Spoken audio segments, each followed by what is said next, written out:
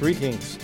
Thank you all for returning to this week's new study episode titled The Rapture, a Mystery, a New Thing, Part-14, The Day of the Lord, Part-3. I am Pastor John, welcoming our returning global audience of unchurched, self-study people, as well as those who are part of a church. For anyone looking for greater depths in God's Word with a stronger personal study. We also extend a warm welcome to all our new listeners here for the first time. Thank you all for listening. May you all be blessed of God. Please note, we have finally fixed our audio issues. It turned out they were a lot more difficult to solve than we first figured it to be. However, diligent persistence allowed us to succeed in our efforts. Enjoy our podcast as well as our increased quality. Thank you all for your patience. Additionally, it has been a very difficult and expensive year for us. A failed air conditioning unit required complete replacement.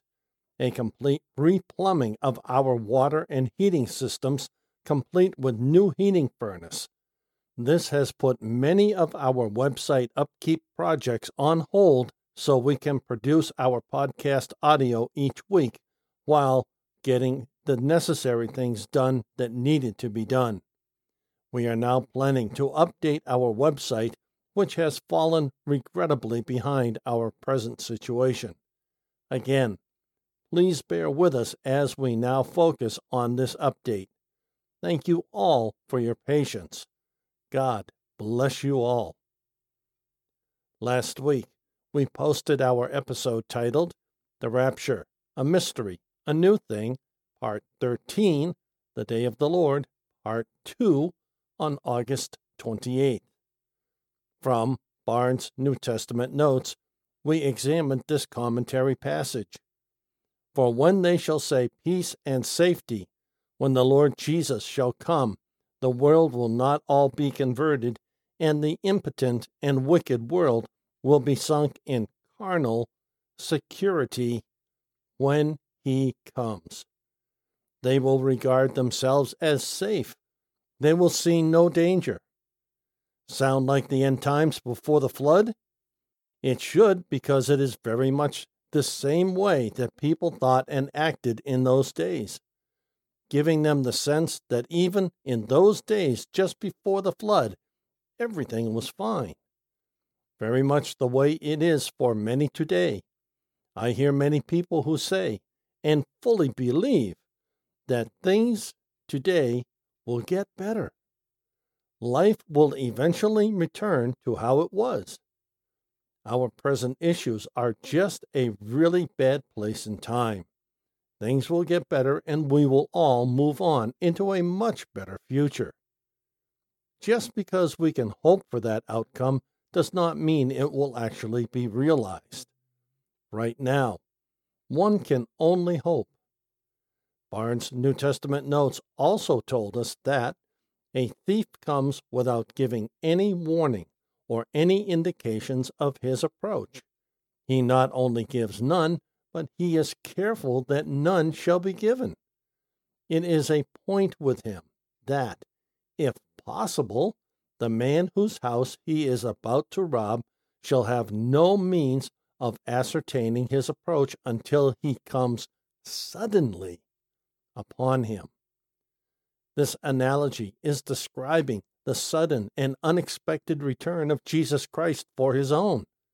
We noted in an earlier episode in the book of Revelation that even in chapter 1, there is plenty of reason to believe God's children are already in heaven.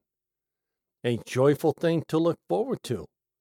We also have solidly proven that there is this unexpected return of Christ as well as his obvious return seen by the whole world when the Great Tribulation period comes to an end. To find out more, listen to our previous episode titled The Rapture, a Mystery, a New Thing, Part-13, The Day of the Lord, Part-2. As we continue to examine the day of the Lord in 1 Thessalonians chapter 5, verses 1 through 11 further, we see this passage is rich with a wealth of knowledge for us to glean. This week, we want to continue with our 1 Thessalonians passage. We read, "For you know quite well that the day of the Lord will come in the same way as a thief in the night. Now when they are saying, quote, 'There is peace and safety,' end quote, then sudden destruction comes on them, like labor pains on a pregnant woman, and they will surely not escape. But you, brothers and sisters, are not in the darkness for the day to overtake you like a thief would. For you all are sons of the light and sons of the day. We are not of the night nor of the darkness." From 1 Thessalonians chapter 5, verses 2 through 5. First, here is an in-Bible description of the thief analogy. Notice verse 2. It reads, "For you know quite well that the day of the Lord will come in the same way as a thief in the night." It is really easy to see further that the coming of Christ as a thief is truly an analogy. Notice clearly this portion of verse 2. It says, "The day of the Lord will come in the same way as a thief in the night." That is a very strong clue that the story of the thief in the night is, without doubt, an analogy for the hidden return of Christ before the Great Tribulation period starts. It is not that Christ is sneaking around in the heavens and taking his believers home, as a thief also uses stealth to hide himself. While this inference can be gleaned from this analogy, it is incorrect because it is an analogy for describing something of truth. We know that God, the Father, is the only one who knows the time that he will release Jesus to come back and take home his bride. In other words, his people. All that to say that Jesus' return for his people here today will not be seen by the world. Further, the world will plainly see his second coming at the end of the Great Tribulation period. Thus far, we also examined verse 3. We learned that, "For when they shall say peace and safety," or peace and security as some Bibles read, that is when the wicked shall say this. For the apostle here refers only to those on whom, quote, "sudden destruction," end quote, will come. This is the commonality between the days just before the flood and the days now just before the hidden return of Christ for his people today. While there was a focus on this portion of verse 3, the full verse reads, "Now when they are saying, quote, 'There is peace and security,' end quote, then sudden destruction comes on them, like labor pains on a pregnant woman, and they will surely not escape." Again, we see an analogy. Notice what the last part of verse 3 says. Sudden destruction comes on them like labor pains on a pregnant woman, and they will surely not escape. So, what is the other mention in the book of Matthew of labor pains telling us? All these things are the beginning of birth pains. From Matthew 24, verse 8. Quote, "All those things," end quote, being referenced are all those things spoken of in Matthew chapter 24, verse 4 through 7. Quickly, quote, "All these things," end quote, are as follows. 1. Do not be misled. 2. Many will come in my name, saying, 'I am the Christ,' This is one of the ways they will work to mislead many. 3. You will hear of wars and rumors of wars. We are encouraged to not be alarmed by this. Jesus also tells us, for this must happen, but the end is still to come. 4. For nation will rise up in arms against nation, and kingdom against kingdom. 5. There will be famines and earthquakes in various places. Then, notice what Jesus says about all of this in verse 8. All these things are the beginning of birth pains. Then we see this in 1 Thessalonians chapter 5, verse 3. Now when they are saying, there is peace and security, then sudden destruction comes on them like labor pains on a pregnant woman, and they will surely not escape. While labor pains do not kill a pregnant woman, they can be very severe. They can cause a pregnant woman to have to bear incredible pain while giving birth. This pain is the analogy being made here in our Bibles. We can simply ask Jesus to forgive us and to come into our lives. That very simple act will save us regardless of how this all works out. Quoting, but you, brothers and sisters, are not in the darkness for the day to overtake you like a thief would.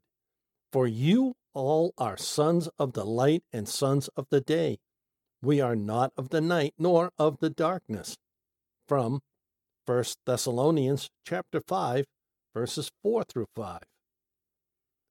Noting further, but you, brethren, are not in darkness, that day should not overtake you as a thief. The allusion here is to the manner in which a thief or robber accomplishes his purpose. He comes in the night, when men are asleep. So, says the apostle, the Lord will come to the wicked. They are like those who are asleep when the thief comes upon them. But it is not so with Christians. They are, in relation to the coming of the day of the Lord, as men are who are awake when the robber comes. They could see his approach and could prepare for it, so that it would not take them by surprise. From Barnes' New Testament Notes. Here we have a clear definition of asleep and awake. On this subject, remember, being asleep is being inattentive to anything requiring our personal attention despite being in our waking hours of the day. Even in everyday life, we need to be attentive to things, awake, whose outcome is uncertain. That uncertainty is the reason we need to be awake or alert to the outcome. In many cases, all we know is that there will be an outcome. What that outcome will be can only be determined by it becoming reality. We do this in everyday life all the time, especially in the workplace. So it is not a reach for us to understand what our Bibles are talking about. We are encouraged to live in the light, meaning becoming saved in Christ instead of living in sin or darkness and night. If you are saved in Christ, you now live in the light. Let nobody deceive you with empty words, for because of these things God's wrath comes on the sons of disobedience. Therefore, do not be partakers with them. For you were at one time darkness, but now you are light in the Lord. Walk as children of the light. For the fruit of the light consists of all goodness, righteousness, and truth, trying to learn what is pleasing to the Lord. Do not participate in the unfruitful deeds of darkness, but rather expose them. For the things they do in secret are shameful even to mention. But all things being exposed by the light are made evident. For everything made evident is light, and for this reason it says, Awake, O sleeper, rise from the dead, and Christ will shine on you. From Ephesians chapter 5, verses 6 through 14. Our cross-reference is verse 8. Verse 8 reminds us that at one time we were in darkness of sin. However, now, saved, we are in the light of the Lord. Yet, it should be noted, the whole passage I just quoted, for the sake of continuity, further explains what we are studying with regard to darkness and light. Another analogy, written on the fly. Continuing. Dear friends, I am not writing a new commandment to you, but an old commandment which you have had from the beginning. The old commandment is the word that you have already heard. On the other hand, I am writing a new commandment to you, which is true in him and in you, because the darkness is passing away and the true light is already shining. The one who says he is in the light but still hates his fellow Christian is still in the darkness. The one who loves his fellow Christian resides in the light, and there is no cause for stumbling in him. But the one who hates his fellow Christian is in the darkness, walks in the darkness, and does not know where he is going, because the darkness has blinded his eyes. From 1 John chapter 2, verses 7 through 11. Our cross-reference is also verse 8.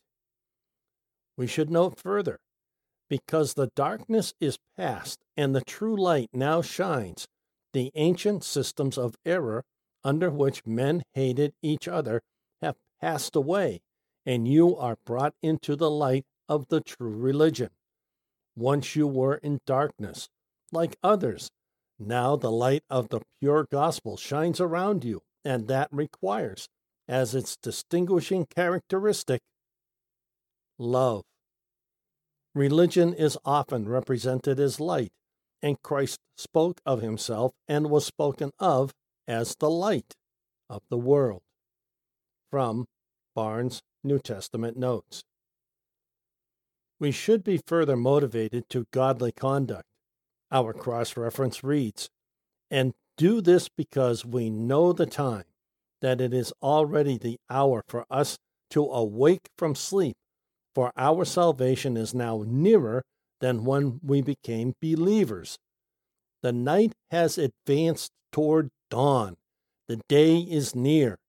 So then, we must lay aside the works of darkness and put on the weapons of light. Let us live decently as in the daytime, not in carousing and drunkenness, not in sexual immorality and sensuality, not in discord and jealousy. Instead, put on the Lord Jesus Christ and make no provision for the flesh to arouse its desires. From Romans chapter 13, verses 11 through 14. Our cross-reference is verse 12. The word night in the New Testament is used to denote night literally, the starry heavens, and then it denotes a state of ignorance and crime, and is synonymous with the word darkness, as such deeds are committed commonly in the night. In this place, it seems to denote our present imperfect and obscure condition in this world as contrasted with the pure light of heaven. The night, the time of comparative security and sin in which we live even under the gospel, is far gone in relation to us, and the pure splendor of heaven is at hand. From Barnes' New Testament Notes.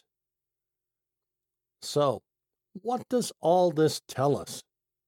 From the beginning, we first read, For you were at one time darkness, but now you are light in the Lord. walk as children of the light. For the fruit of the light consists of all goodness, righteousness, and truth, trying to learn what is pleasing to the Lord. This fully explains our life here in this world as believers in Christ, as Christ's own children, his people. He has saved us from our dark or sinful life. As a result, we now live in the light or the truth. The fruit of this new way of living is goodness, righteousness, and truth. As a result, in living this way, we truly try to learn what is pleasing to our Lord. Our next verse in 1 John chapter 2, verse 8 read, "On the other hand, I am writing a new commandment to you, which is true in him and in you, because the darkness is passing away and the true light is already shining." Notice how this verse ends. The darkness is passing away and the true light is already shining. Poetically, this portion of this verse is saying the darkness of sin is passing away. The true light, or those who fully know Christ from their conversion, are already shining, seen by all. Remember what Barnes told us. Once you were in darkness, like others, now the light of the pure gospel shines around you, and that requires, as its distinguishing characteristic, love. In other words, that love is the source of the light of the pure gospel that shines around us, because it is brought to us through Jesus Christ. Further, we read, "The night has advanced toward dawn. The day is near. So then, we must lay aside the works of darkness and put on the weapons of light." What are these weapons of light? The weapons of light are found in Ephesians chapter 6, verses 10 through 20. So, to be clear, our, quote, weapons of light, end quote, are not harmful and destructive to people like fighting in wars. Ephesians chapter 6, verses 13 through 17, are all the components of, quote, weapons of light, end quote. Notice what verse 17 says, "And take the helmet of salvation and the sword of the Spirit, which is the Word of God." I hope it is painfully obvious that the weapons of light are non-destructive, unlike guns and swords designed for worldly warfare and or conflict. The helmet of salvation is a protection for our minds. That helmet, that mental protection, keeps us from losing those things we need to hold onto in our minds. Last, but by no means least, we should note this meaning of the word night. While it means the night we all are familiar with before we go to sleep, it also means, in the New Testament, it denotes a state of ignorance and crime, and is synonymous with the word darkness, as such deeds are committed commonly in the night. That brings us full circle on this subject, hopefully with an increased understanding of what is being said in our Bibles. So then, we must not sleep as the rest, but must stay alert and sober. For those who sleep, sleep at night, and those who get drunk are drunk at night. But since we are of the day, we must stay sober by putting on the breastplate of faith and love, and as a helmet, our hope of salvation. Do these things sound like weapons of war and conflict? That is not the similitude being made here in the last part of verse 8. As a helmet, our hope for salvation. So, we are not at war with the world around us.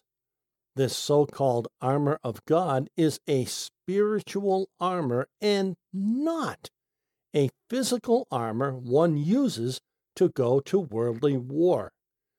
It is a spiritual armor for our protection in this world, to protect us from the things that might cause us to fall from our faith in Christ back into the way of life that governed our sinful nature we are now saved from and out of.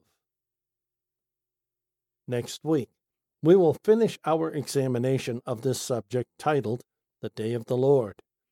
We will continue to see several things in our biblical passage that we have already seen in previous episodes of this study. Our passage in 1 Thessalonians will continue to bring several things to greater understanding and purpose. Join us next week for our episode titled The Rapture, a Mystery, a New Thing, Part 15, The Day of the Lord, Part 4. Play or download our episodes from one of our podcast hosts, or follow direct links to these platforms on our website under the podcast menu item. Details follow. All Bible quotes, without a citation, are from the New English Translation Free Version. Also, please check our show notes for links to our website and other information you may want to know. This study podcast is a wholly self-funded outreach presented by the Church of the Unchurched, currently an all-electronic Boston-based outreach uniting the community of lost, searching, lonely, and forgotten in Christ. We greatly appreciate serving our international audience. God bless you all. If you are visiting for the first time, welcome and God bless you. We look forward to the return of all our faithful listeners and new listeners. Thank you all so much. Please share our podcast with family, friends, and others you believe would find it a blessing. If you are unsaved, we truly hope you find God as well as receiving Him as Lord and Savior of your life. Please find a short link to our episode titled How to Be Saved at the bottom of any episode description. To learn more about us and who we are, give our episode titled Introduction, About Us, Who We Are, a listen. In that episode, you will learn more about us, who we are reaching out to, our mission, vision, ministry, and more. Again, a short link to this episode is found at the bottom of any episode description. If you go to our internet homepage, under the podcast menu item, you can find many popular podcast platforms we are found on. So, you should be able to find us on a platform you like. We refresh all our feeds with every weekly episode upload on Sundays, U.S. East Coast time zone. These sites update our feed within 24 hours of our refresh, many sooner than others. Our website is located at this internet address, unchurched.site123.me. Now, may our Lord Jesus Christ Himself and God our Father, who loved us and by grace gave us eternal comfort and good hope, encourage your hearts and strengthen you in every good thing you do or say. Until next week, this is Pastor John for the Church of the Unchurched.